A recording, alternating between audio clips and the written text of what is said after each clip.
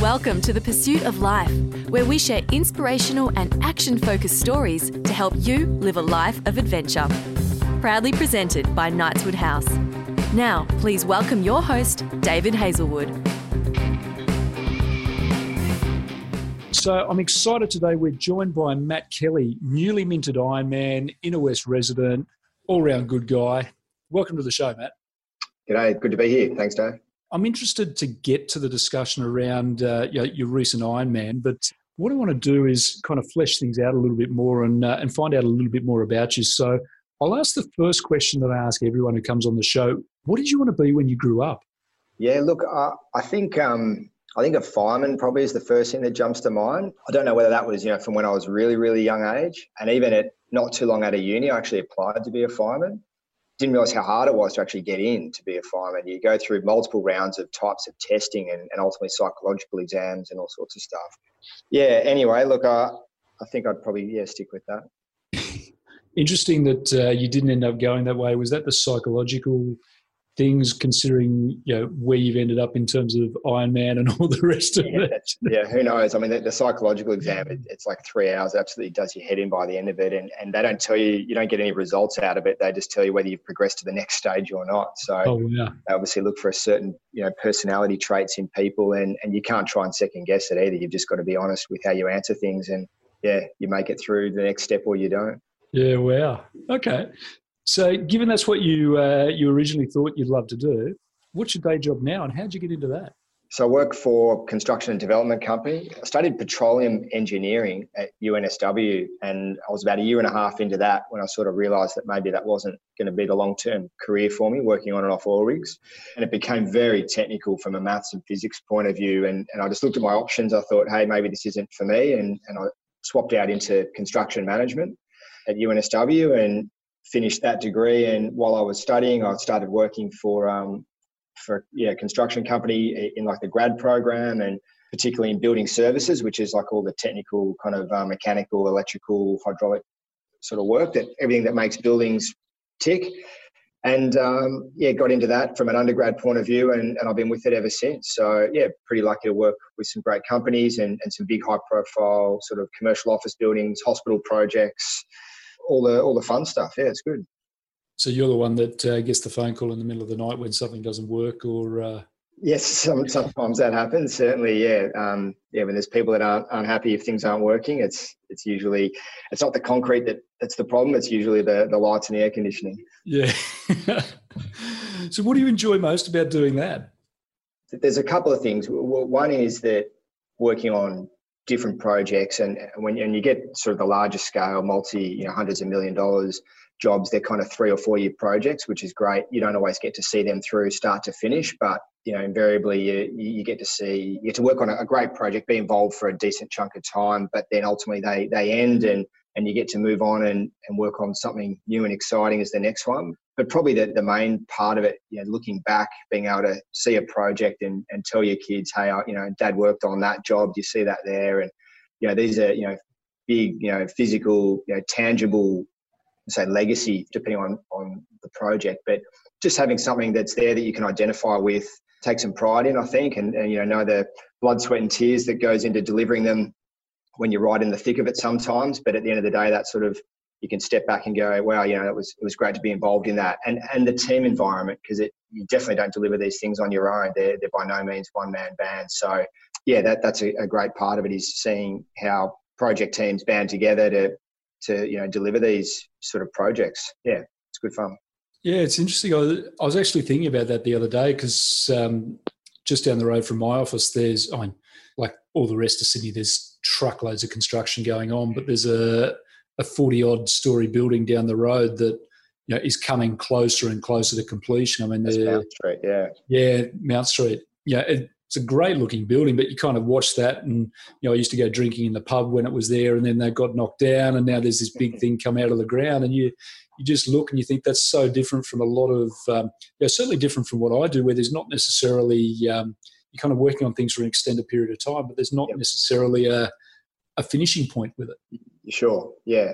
Yeah, I mean, your projects can be good like that. And as I said, you don't always get to see them all the way through. You could be halfway through a job and then something else comes up and you get tapped on the shoulder to say, hey, we need you somewhere else. And it's usually a positive thing to means that, you need to go and help out with some other problems and projects and your work on something is done. So, yeah, it's just good to have that legacy, I think. Yeah, okay. And so I'm interested in your comment around working in a team environment as well, because that's obviously quite a different thing from being a triathlete and, or running marathons or doing whatever. So how do the two of them tie in? Oh, in the sense of just my enjoyment of the two of them? Yeah, I mean, they are completely different, aren't they? Yeah, I think, I don't know, maybe I haven't really thought about it like that before, but perhaps for me, they balance each other out a little bit, because the team environment from a work point of view is all encompassing and pretty intense, and you're not really on your own from a work point of view, and so the time out running or the time on the bike or whatever it is, maybe for me just provides some balance to that. I'm certainly not an extrovert, and I'm not the first one. I'm horrible at networking events and all that sort of stuff. I don't love making new friends, if you want to put it that way. So I think I don't mind spending time on my own. But certainly from a work point of view, just that social interaction, and as I said, the team side of things is, I think, as humans, like we, for the most part, like we thrive on that type of interaction. Certainly once everyone's kind of warmed up and starts working together and you iron out the kinks and things like that, seeing high performing teams come together and day to day, it's really, really satisfying. Yeah, okay. So I've got to talk to you about the Ironman. Because that was what was that, Port Mac, and that was what, 3 weeks ago. 3 weeks ago. You walking all right now? Yeah, I recovered really well, actually. In fact, probably too well. I was out running at the Running Science only like a week and a half later, and coach was like, "What are you doing here?" I said, "I think I feel fine." So how did you go? Because this was your first one, wasn't it? Yeah. So, a little bit of history. I was in Port Macquarie in 2013 and again in 2016 doing the half. After maybe a typical sort of build up from starting out in the sprints and 1 or 2 Olympic distance, and then thinking, I'll give the half a crack. And really, I'd probably say I didn't enjoy them all that much. Probably hadn't trained or prepared well enough. And I thought, well, I've barely scraped through the half. I'll never be cut out for Ironman, the full distance. And certainly the training side of things, I knew what I hadn't done in the halves, and I thought I'd never get there for the full. But look, I mean, we'll probably go through it, but really, all in all, really happy with the day. It was like a bit over 11 and a half hours, and I thought if I had an 11 in front of it, I'd be pretty stoked. And that was based on some really rough numbers of, the swim should take me X and the bike will be Y and the run will be Z if I can hold it together. And, a few people, like I'm not part of a tri club or anything, so I've done a lot of stuff on my own, but a few of the people I know through work and others that have done it had always said, just don't blow up on the bike. Just, make sure you got enough for the run, and your first Ironman, just make sure you enjoy it as well. And I've taken a really sort of a new approach, a bit of a new philosophy in my training and diet and a few other things at the start of last year. And so I think when I signed up for Ironman, what was it, probably mid to late last year, I think I was just in a really different headspace, and I was happy to kind of not put too much pressure on myself going into the event. And I think I tried to enjoy it as much as I could out there. The weather was atrocious on the Saturday, on the day before. My kids were out there doing the Iron Kid fun run and in absolutely pouring rain. And I think all of the athletes were sort of smiling nervously, hoping that the weather would clear. And it did. It came good. Came good on the day. The sun was out for the swim and the sun was out all day. Pretty stiff southerly blowing. So Port's a 2-lap bike course that heads south, and, headwind on the way down, tailwind on the way back, balances each other out. And just like I said, it was kind of, just enjoyed being up there. Actually, I lived in Port Macquarie for a few years growing up as a kid. So my grandparents are still there. They've been there about 40 years. Oh, wow. So it's kind of a nice place for me to be and compete up there. And my parents had just come back from overseas, but they drove up from Sydney. They'd been away for like a month and they still made it up, and my grandparents are up there. So it was, really, really nice. Again, not being part of like a tri club and having that sort of extra social scene around it for me, it was sort of really family oriented and personal achievement, I guess. Yeah. Okay. So you You mentioned your family, and I think, is it 3 kids you've got? Yeah, 2 boys and a little girl. And they're only young, aren't they? Yeah, 7, 5 and 18 months. How did you go juggling that with your training? Yeah, it was interesting at times. I think when I talked to my wife last year before I signed up, I sort of said, look, I've done events over the years, but nothing as big as this. And I knew, having done the halves, what sort of training I'd need to commit to for the full. And as it is, in all honesty, I barely scraped on average 10 hours a week together, because I kept a log of everything and what I was doing. And a few articles that I'd read, everyone's saying the minimum should be 12 hours. You've got to get to 15 if you can. And I'd try some weeks and I just couldn't do it. But I guess I just had to be kind of satisfied in what I was doing. And yeah, so when I spoke to my wife about it, I said, look, it's going to be, it's a commitment. And I guess in some ways what allowed me to do it in part was that she was still on maternity leave from our third baby. And so she didn't have her extra work commitments as well. So I'd say that probably played a big part. When I looked at timing, I thought, wow, if I do one now and I've got the ability to train and there's a little more flexibility at home, then, maybe in a few years when it's all hands on deck with 3 lots of school and work and all of that. Yeah, and I sort of mapped out a bit of what I thought a training week would look like, and we just said, yeah, let's go for it. And, some week to week, some weeks were great. I mean, I wasn't out on doing 6-hour rides every weekend, or probably even every other weekend. I might have got out for my long weekend ride every 3 weeks. Yep. And just trying to get as much quality in time as I could, just on the trainer at home. Regularly started my first swim squad, but I was only swimming probably twice a week. I was doing 2 sessions, or 2 sessions per discipline a week, so 6, sometimes 7, rarely 8. And then there were nights when I'd come home on a Tuesday, which is when I'd go to swim squad, and the wheels were falling off, particularly in the last month. But my wife just went back to work in April, which is fantastic. But there were some nights, and it was like 6:30 at night, and I was due to head off for swimming, and the wheels were falling off, and I just thought, I can't walk out the door now. So I'd missed the odd training that I would have otherwise liked to get to, but I didn't want to push it too much. Yeah. I think just trying to set up at the start, having, here's what the week will look like. This is what I'd like to get to.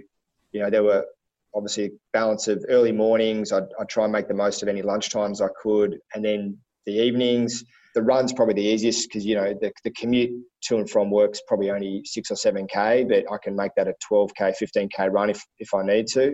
Yep. You just turn right instead of left and run about the bay in Haberfield instead of running straight home. Like all that sort of stuff, just, I guess, trying to be a little bit creative with some of the training. Yeah, okay. And you mentioned, having to skip things and all the rest of it, and you said that you kind of went with a different philosophy at the start of last year. I mean, how does it, what were you doing previously? What was different in terms of your headspace and your mental approach? Yeah, I think probably a couple of things. I mean, I started reading a little bit more about, I read Born to Run probably 2 years ago. Yep. I'm sure if your listeners don't know, I mean, it's a pretty well-known book, but basically around, the origins of running, and the author and runner who ends up tracking the Mexican tribe in the Tarahumara who, run in sandals and they can run for 100K and, all this sort of stuff. But everything around, the history of running shoes and natural running and all of that and ultra endurance. And that sort of started opening my mind a little bit to how I was running. I think I was always trying to run too fast. Yeah, okay. And there's sort of a quote in that book along the lines of people either run too fast or they run too slow when they train. Then at the start of last year, I read Rich Roll's book. I read Finding Ultra. Oh, yeah. Which was probably a big turning point for me. And again, it really mentally around, psychologically, just around, challenging yourself to do things that you don't, typically I thought I'd never be able to do Ironman. I'd never even run a marathon. Ironman 3 weeks ago was my second marathon. I only ran my first one in September last year, but, mentally I was always like, I'll never be able to do it. I'm built for speed. I'd only ever run, like the City to Surf was my only ever, decent long distance run apart from a couple of unenjoyable half marathons. And so, but just reading this sort of just made me think, I'm just kind of making excuses to think, I can't do it. You're putting up mental barriers before you've even really thought about how you might achieve it. And, there's stories and quotes through Rich Roll's book. I actually changed my diet, so I'm now fully plant-based as well. So between January and March last year, I went from being a fully fledged carnivore to being I'd say, 99.9% fully fledged plant-based athlete, which is fantastic. I love it. Try not to preach about it too much, but I mean, there's lots of chat out there and everything about there's Switch for Good, which is around, dropping dairy. And for me, first and foremost, it was sort of the health and nutritional side of the plant-based approach, as well as then the environmental and then the animal sort of ethical side of it. And all three of them together, I remember saying to my wife, wow, this book is it's just really interesting to hear what your body can do when you've got the right mental approach and you think about what you're putting through your body. And I thought, I'll probably never be vegan, but I'm sure, maybe we'll just drop meat and one thing just led to another. And over the course of a few months, by sort of March, April, I was pretty much been fully plant-based. And then the other thing that was really interesting with the Rich Roll book was, again, just slowing down and not trying to run too hard. And so all this sort of zone 2 training, if the listeners are familiar, around heart rate and basing your training zones on endurance around that and increasing the mitochondria and the blood cells around just running slow and for long periods of time. And I'd never done that. And I could sort of look at it and identify that with myself and say, well, of course I'm no good at long distance because I don't actually train my body to go that way. And so, I spent probably most of last year just running slow. And it's funny because you find yourself running so slow and you're walking up hills and you've got to keep your heart rate in zone 2. And inevitably you start getting faster. You don't have to walk up the hill. You can slowly jog and it takes some time to do it, but it's incredible that the transformation that your body goes through when you start sort of applying these training approaches. So I mean, that's been really interesting. I think I've just tried to slow things down and not put so much pressure on myself and just appreciate that to go faster, sometimes you've got to start by going a bit slower. Yeah, wow. And that was kind of, I think that probably just set me up for Ironman mentally, just to say, all right, I've got whatever it was, I've got 9 months now to prepare for this. I thought I'd better get on and sign up to do the Sydney Marathon just to know what that feels like. And I had a pretty terrible time with some knee pain in that, but I got through it. And I think that was, again, just mentally knowing what it takes it's easy to give up, but just to push yourself. Yeah, and even some other books, reading last year and the Rich Roll podcast, you hear about guys like David Goggins who, says that even when you're at your absolute lowest point physically and you think you're going to throw in the towel, his quote is, well, you're only at 40% of your potential. So, just sort of suck it up, dig deep and really find that next level of energy. And then there's guys like Scott Jurek, who is very, very accomplished ultra endurance runner. He's plant-based as well. Read his book, and you hear about these guys and these girls. There's plenty of incredible female athletes out there doing amazing things. And I just sort of looked at that and went, well, a lot of them have come from, not all of them started out thinking that they were going to be elite athletes, and they're out there doing these amazing things. And for me, it was just like, it was time to kind of step up and put a challenge out there and go for it. Yeah, wow. And have you found, besides the change in diet and kind of the mental approach to your training, how has that affected the rest of your life? I don't know. I mean, the family-wise, like, my wife and I were fully on board. She was, turned fully plant-based even faster than I did. She's been amazing with the whole thing with the food. I mean, often people ask us about our kids. How, is it safe for your kids? And, what do you do with them? And, it's certainly, 100% it's safe. There's no question about that. But, we're also we understand they're very young and it took us, 35, 36 years before we made this, an educated decision. So for them, it's really the long game, and we eat a certain way at home and we have a certain approach to food and how we talk to our kids about it. But we know they'll go off to parties and they'll go off to sleepovers and school. And my middle son still says, I just really want a sausage, Dad. And we just really want a chicken burger or something. And we're just like, yeah, if that's what you want to have, then that's cool as well. But, family side of it, is interesting. Yeah, I mean, that they've been really, really supportive of the event and the training, and I've done things on and off over the years, so I don't think they were too surprised when I'd signed up. But I think it wasn't until the end where particularly Mum was just kind of really realised what I was about to tackle. And she just went, wow, this sounds like it's pretty full on. They just come back from hiking in South America, and they'd just done Machu Picchu, actually. So she was wow, I know what it takes to train for 3 months for something and then go and accomplish it. So when I said, oh, look, it could be a 12-hour day, it was kind of like, wow, that's didn't really realise probably what Ironman meant. It's funny, when you're in the running and the triathlon scene, some people are like, yeah, Ironman, okay, yep, no worries, I've done 5. And then other people are just, they're amazed by it still because they know what it takes. And they, like I was a few years ago, it's like, wow, that's amazing. I'd love to, but I don't think I could ever do it. And then you find people that are just like, so what is that? And kind of what's the big deal? And it's funny how you can get so caught up in it. And then you think that everyone knows about it, and you think everyone knows the challenges and the commitment and what it means at the end. But it's funny, just people's awareness around it. It's funny. My brother-in-law did an Ironman, or maybe more than one, when I was at Foster. So going back a few years now, and I remember talking to my grandmother about it. I was explaining the distances and what you do and all the rest of it. It's just so, how many days do you do that over? It's like, you go for a swim and then you have a break to recover. And then you go for a run. No. It's like, wow. One day, yeah. So you're right. I mean, if you know about it and you're in that scene, it's just kind of, it might still be a big deal, but it's, you understand the way it all works. But for most people, it's like, you do what? Yeah. Have you that philosophy that the kind of mindset change where you were talking about not putting mental barriers in front of yourself? Have you found that flow through to your work as well? Yeah, possibly. I mean, I probably haven't thought about it directly, but I don't know.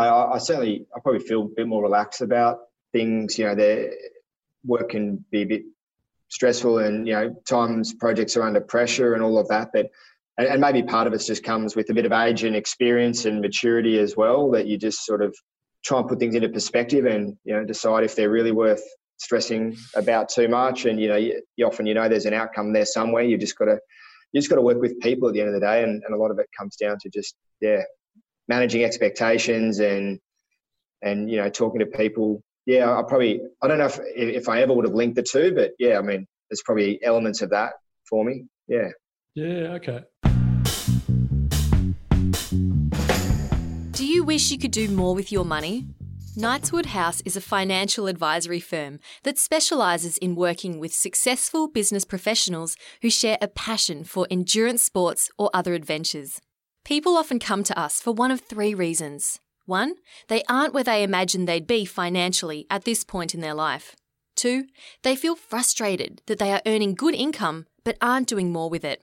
And 3, they are concerned that they don't have a strategy to make the lifestyle they're working so hard for feasible, both now and in the years ahead. Underlying all of these are nagging doubts about the future and a concern that they aren't maximising the opportunities created by their hard work.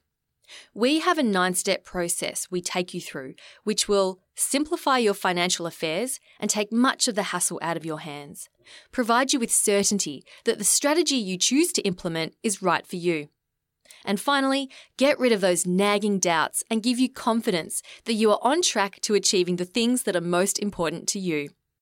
Ultimately, we can help you leverage your professional achievements into financial success so you can enjoy a life that is truly remarkable.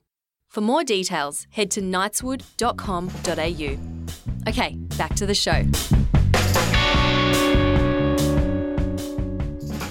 And have you converted your team in the office to going and running or doing triathlons or anything like that? Oh, there's been a couple of keen cyclists who are already sort of doing some cycling. There's another woman here at work. She's a very strong swimmer, ocean swimming, and she's tackled a couple of 70.3 events as well. Years ago, I'd like to say I got a mate at work into cycling and into triathlon, and actually became a much stronger cyclist than. Oh, don't you hate that?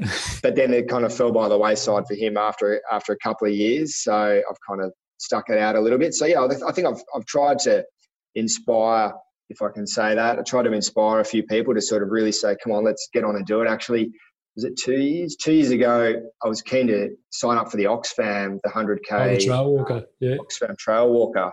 And surprisingly, but not surprisingly, I couldn't find anyone to join me on the team. And I started it with people at work, and they were just saying, no, I'm not interested. And then I said, well, what about the 50K? And then they're thinking, I'm not going to walk 50K. I'd probably rather do the 100K, and I'm not going to do that anyway. So then I actually was chatting to some mates that I went to school with, that were still pretty close. And I started to try to convince them again. I started on the 100, and then initially they were like, yeah, let's all do it, probably, having a few beers. And then the next day a couple of days later, they're like, yeah, I don't think it's such a good idea, because they probably realised that it's not something that you can just show up for, 3 months later and decide to go walk or run 100K. So I was really happy, though, that they came back and said, all right, what if we do the 50? And I was like, I'll do anything as long as we can all do it together and just sort of enjoy it. And one of the things I really enjoyed about that is, we all got families and work and all these crazy life commitments, that one of the nice things was a couple of the training walks that we did just through, Ku-ring-gai Chase National Park, Bobbin Head, all those sort of areas, was just in the middle of winter, meeting somewhere in the dark, and it was, 7 degrees, and we just went, all right, what are we doing here? Let's just start walking. And chatting to guys that you went to school with that you see on and off. That was actually a really nice experience for me, just to have the four of us together, and then end up doing the trail walker, and we smashed it out on the day, and that was great. And I know enough from my own events that I'll probably tap them on the shoulder maybe next year, now that it's after a few years and the memory's distant enough that they might actually be silly enough to sign up with me again. It's funny though, because you're saying that you do a lot of training by yourself usually. So yeah, and that was one of the nice things about the trail walker side was having those guys together. And walking, is probably the easiest way to still stay social while you're training with people.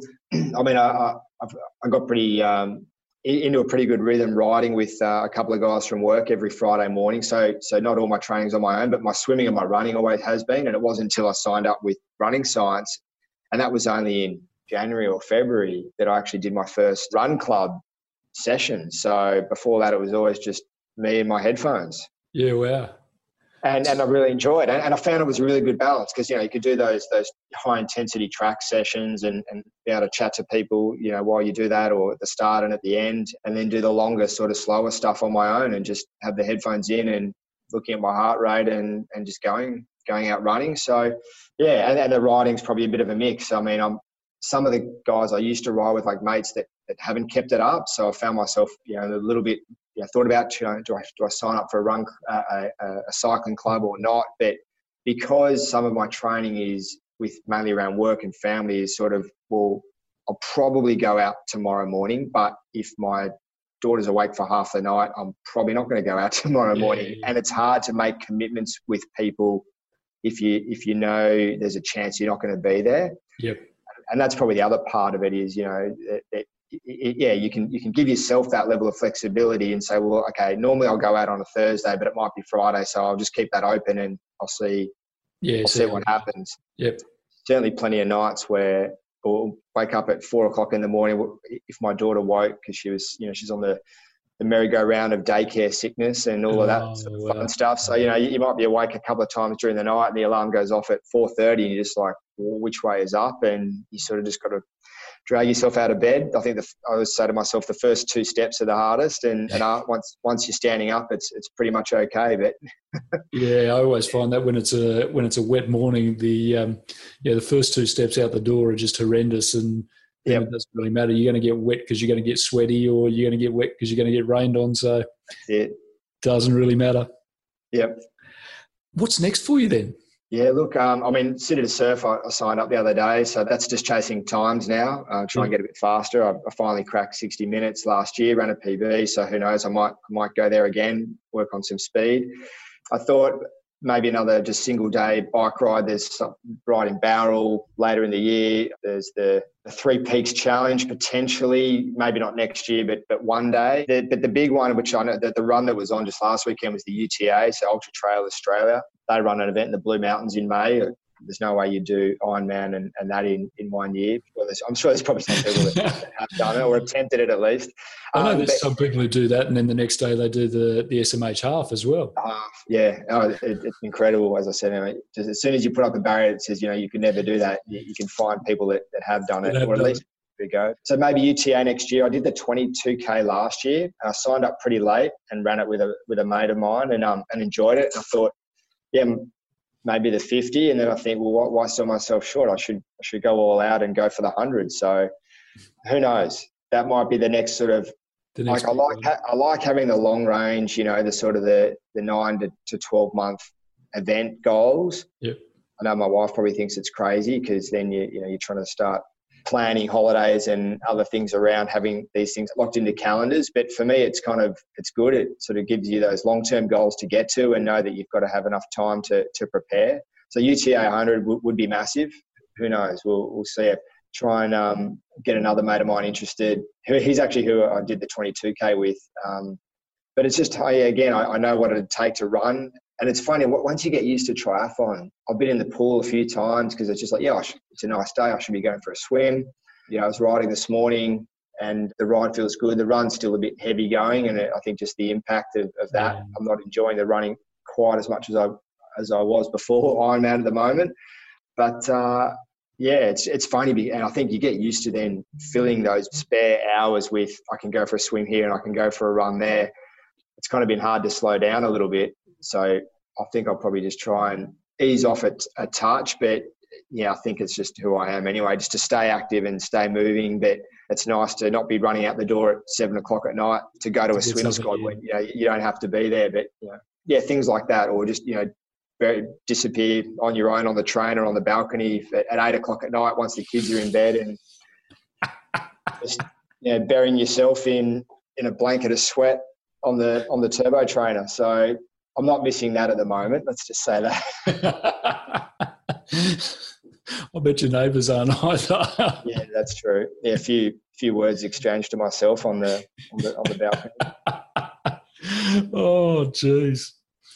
Now, with a young family and obviously working and juggling time, and we know that that endurance sports and particularly triathlons and things like that, quite a heavy commitment, both of time and also money.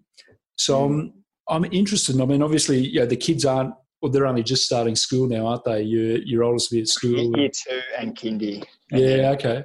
Daycare for the youngest, yeah. So, how do you kind of juggle all of that so that, they can do the things that you want them to be able to do, and that'll grow to the things that they want to be able to do, as well as you saying, well, I want to carve this out for me because that's kind of what I'm passionate about. And there's only so much to go around. And how do you kind of juggle that? Yeah, I think... And sorry, your wife as well, obviously. Yeah. Well, as I said, I mean, it was right up until March, it worked as best as it could because she was still off on maternity leave. That the dynamic is certainly different now, and not that it's bad. It's just that extra level of availability and time and getting home at whatever time and who's picking up kids and understanding all that. So if I signed up for Ironman or a race towards the end of this year, I think I'd be crazy to do that because I know how the weeks have shifted. But like my both boys are playing soccer, and only the eldest has the midweek training.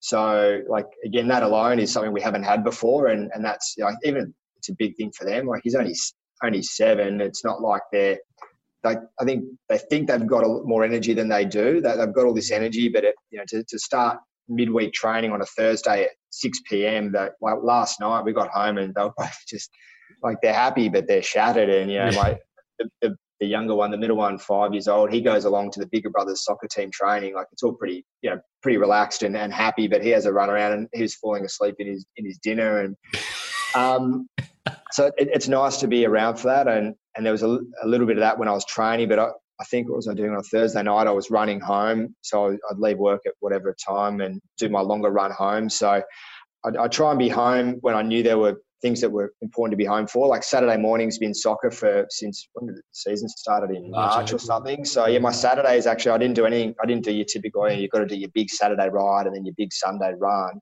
I was like, well, Saturdays I don't train unless it might have been 3 o'clock in the arvo. Then and the kids were having some wind down time. I'd probably say, all right, I'm going to go and do a 15K run now. And that's, again, that flexibility around not being part of a run club or a group. And even following a program was hard. Like a good mate of mine gave me a program that he trained to for Port Ironman about 4 years ago, and he smashed it. Like, he was 10 and a half hours, something incredible. And I was reading this program, I'm like, great, I'll have a look. And I was going through it, and I was like, I get it. I get that's what you got to do, but I just couldn't. I knew that I couldn't commit to that.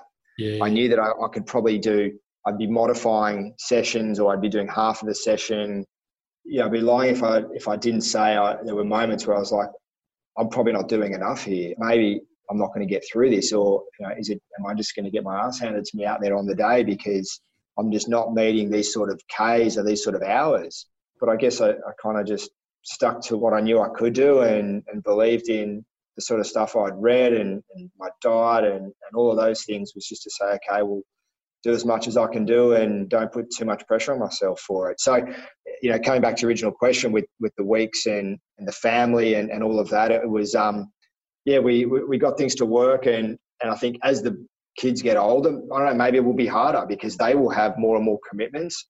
It's a funny thing, maybe with quite a young family, is that they don't have a lot on. Like, the kids aren't out doing 3 or 4 things during the week, midweek, because they're just too young. Like, if we did that, they'd just be, they'd be shattered. And so we're conscious of not overloading them. Yep. They love their soccer. They were doing soccer and swimming last year, and even that was a lot. So we're just trying to split that a little bit and just make sure they're enjoying it as well, because we don't want to be forcing them to do 3 different things, go to practice here and practice there and do your homework and all that, because it's just like, there'll be plenty of time for that, I think, when they're old enough to handle it and make some of their own choices. And they love what they're doing at the moment. They asked us just the other day, they're like, why aren't we doing swimming anymore? But they only just kind of clicked that they weren't doing it, because they swam, throughout the whole year, all 4 terms for a couple of years. And then this year we decided, actually, let's just take a bit of a break. We'll just do soccer, and they can enjoy that. And I think that's kind of nice for them as well. Yeah, there'll certainly be enough time ahead for when they're, I'm sure, with the 2 boys as they get older, and even 10, 11, 12 years old, and just that next level of energy and really having some outlets to harness that. And I've said to people before, and I don't want to wish away the time with my kids the age they are now, but I really look forward to the age where they're running with me, or they're riding with me, or whatever we're doing, or but probably actually they're pretty much at the point now where if I'm running and they're on their bikes, like, that's probably not a bad balance. But the eldest is probably too fast on his bike for me to run any sort of distance at the moment. But yeah, it's funny, like, triathlon's a very kind of lonely sport, and it can be a selfish sport. And so for me now, it's just about giving some time back to, certainly for this year, and whatever happens for next year, is just making sure that I just put it all into perspective, Yep. Yeah. No, fantastic. Okay, now I'm conscious of your time, and I will let you go very shortly. There's a couple more things that I want to ask you. Yeah. So, obviously you've just done Ironman, and there would have been some really hard points throughout the course of that day. Yep. When you are deep in the red zone, and your body and your mind and everything's screaming at you to just, I've had enough now. Let's just call it a day. How do you get yourself through those? Yeah, look, I remember, I'd probably say that I love riding, and the least enjoyable period of time I had out there was on the bike, probably between about 110 to 130, 40 Ks, was just, the back was sore, the neck was sore, the arms were sore, everything kind of just aching. And you're still in the headwind, waiting for that tailwind period of time. I think whether it was the swim or the ride or the run, and I've been a pretty average swimmer at the best of times, and I've hated the big bunch, triathlon swims, and actually Port's good. They do the rolling start, so you're not in the washing machine really much at all. But I think for me, like, it was just about breaking down each leg and then each part of the leg. Even on the swim, my mind was already thinking, what happens on the bike and what happens on the run? I was like, just bringing it back to just get to the weir. Important for those that don't know, in Port, you actually get out of the water, you go up and over some scaffold steps over a weir, which separates the main river, the Hastings River, to the canal system in Port. It's like the only Ironman race in the world or something where they do it. But it's kind of cool because it just let me go, it's not this great big ocean swim where it's hard to probably mark distance sort of progression. And time. I was just like, all right, get to that point. You're at the bridge, you're at the weir, and then you do a loop, you come back. So you've got to cross it when you come back again. And then when you finish, when you come back across the weir, I think you're at like 1.2K left in the swim. It's just like, bang, okay, I'll just knock this out. And next thing you know, you're coming out of the water and you're like, wow, that's the swim done. And I'm looking forward to getting on the bike, and the first out and back lap, the first 90K all felt pretty good.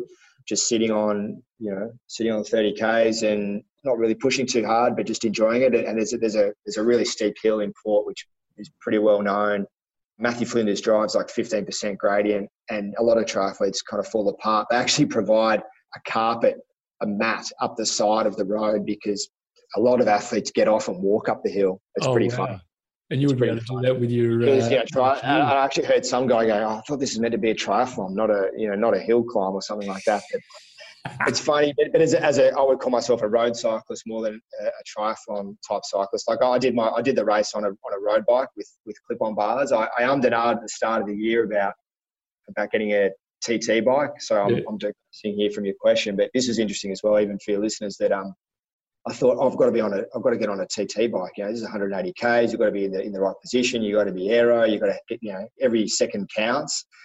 And I was looking at, bikes, and you're looking at pricing, and then I was on Gumtree. I go, all right, there's got to be so many secondhand bikes. There's got every other triathlete out there would be selling their bike after, 1, 2, 3, 6 triathlons. And there's stuff out there. There's no question. But like, I've got a half decent road bike. And then I thought, well, I'm either got to drop a fair amount, a good few $1,000s to get a half decent secondhand TT bike, or I get a not so good secondhand TT bike. And then I'm like, well, why would I do that when I can be as comfortable as I probably can? I'm on a decent road bike. I did both the 70.3 events in Port and the long course race in Husky a few years ago with the clip-on bars.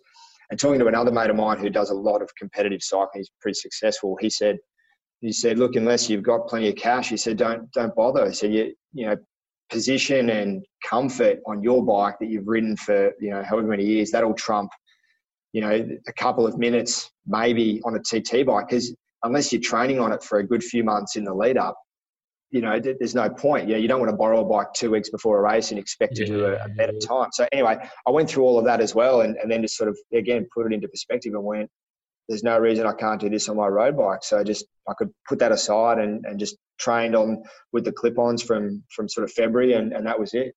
So so coming back to the question about, I guess, just the low points, it was just breaking the race up. It's a 2-lap out and back bike course. So, you finish 90 Ks, you do the turnaround back in the city, and you go, all right, here we go again, just one more of those. And then when things got pretty low at about 120 odd K, it was just like, I probably slowed right up, but it was just, all right, get to that section there. Yeah, all right, get to the next section here. Where's the next aid station? For me, it's just compartmentalising a race and getting to the next turning point, getting to the next aid station. And then, then you get to Matthew Flinders and you're out of the saddle and you go, oh, that feels good. Open up the legs a bit. And then, you're only, 9, 10 Ks from the finish. And you look at it going, wow, now you're looking at the end of the bike course. And I really looked forward to getting off the bike and running. And the run's really nice. It's a fallout run course, and there's a little kicker, a bit of a hill that you're up and down. And, but, having the family there, they were able to, it's really spectator friendly with the fallout run course, which is great. So you can just break it down. And I think I only really got low on the run about as sort of the sun sets, and had actually this amazing experience when the sun was setting over. I was running along Settlement Point. It was just like, I'm feeling good.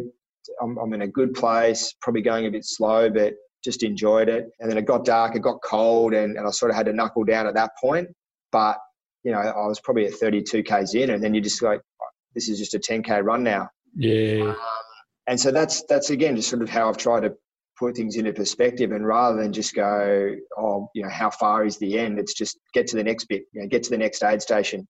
If you need to walk it, if you need to have a stretch, just do it. My stomach started to turn on me a bit, and I was, going through all those maybe typical sort of pain, but at the same time I was, Ironman can break people, and I was running past people that were probably not that far into their run, and, someone throwing up on the side of the road, some guy hobbling along in a space blanket. It was only 7 or 6:30 at night, and you're just going, wow, that's a long day out. And so you sort of go, well, I'm suffering, but some people are suffering more, and some people are in a much darker place than this. So just stay on your toes and, knock out the next section, get to the last lap, and then, as I said, it's a 10K run from there. So yeah, wow. I think that's probably how I do it. Yeah. It's that project management side coming out in you. Well, you're probably right. Yeah. Okay, look, that's been fantastic, Matt, and really, really great to talk to you. The last thing I'm going to ask you is, so we've spoken about a lot of different things today, and one of the things that I like to do is get the guest to throw out a challenge for the listeners, something that they can do over the next week that will make a difference. Is, the sort of thing that that you've done differently that's made a difference to you. So, I think probably one of the key things we've been talking about is kind of your mindset and and the approach that you take. So, what's something that you can throw out there for people to do? As I see you scratching your head with your Ironman wristband on as well. As well earned that one. Yeah.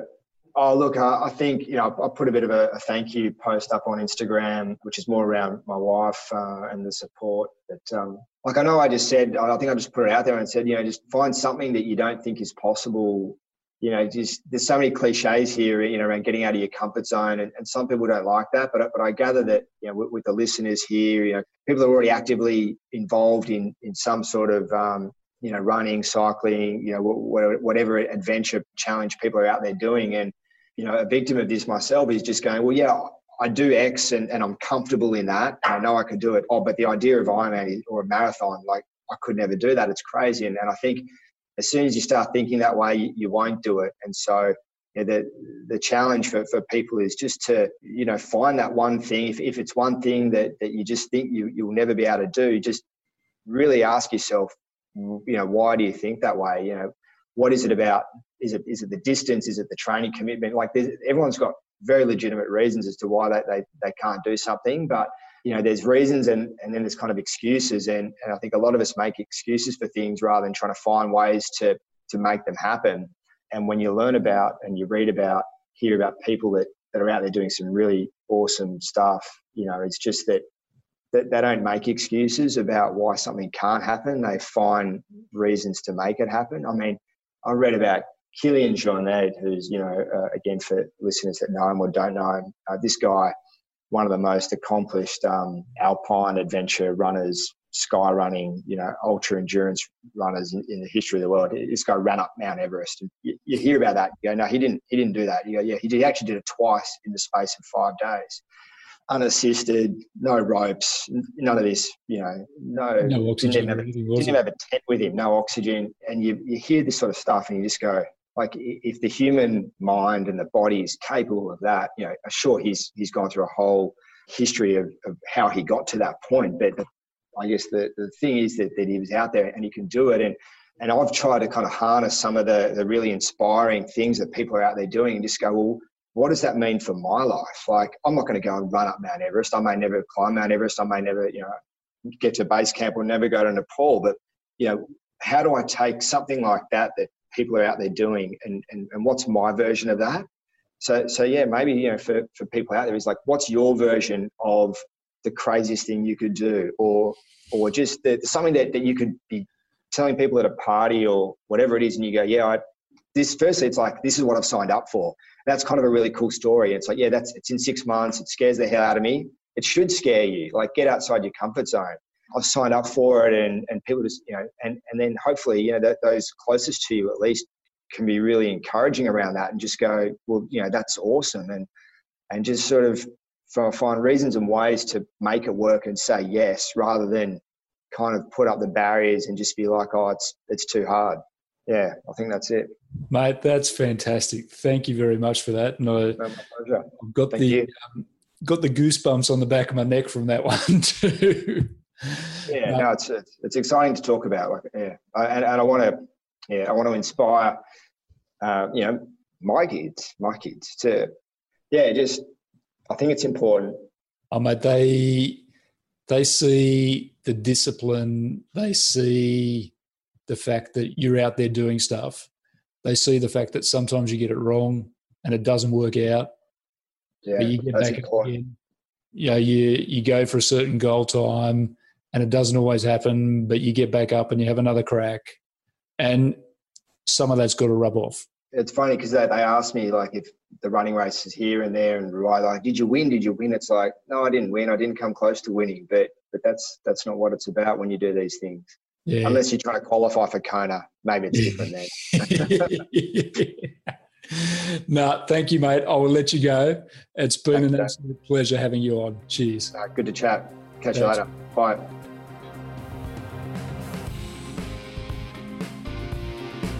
Thank you for listening to The Pursuit of Life. To learn more about how Knightswood House can help you live your life of adventure whilst planning your future, visit knightswood.com.au.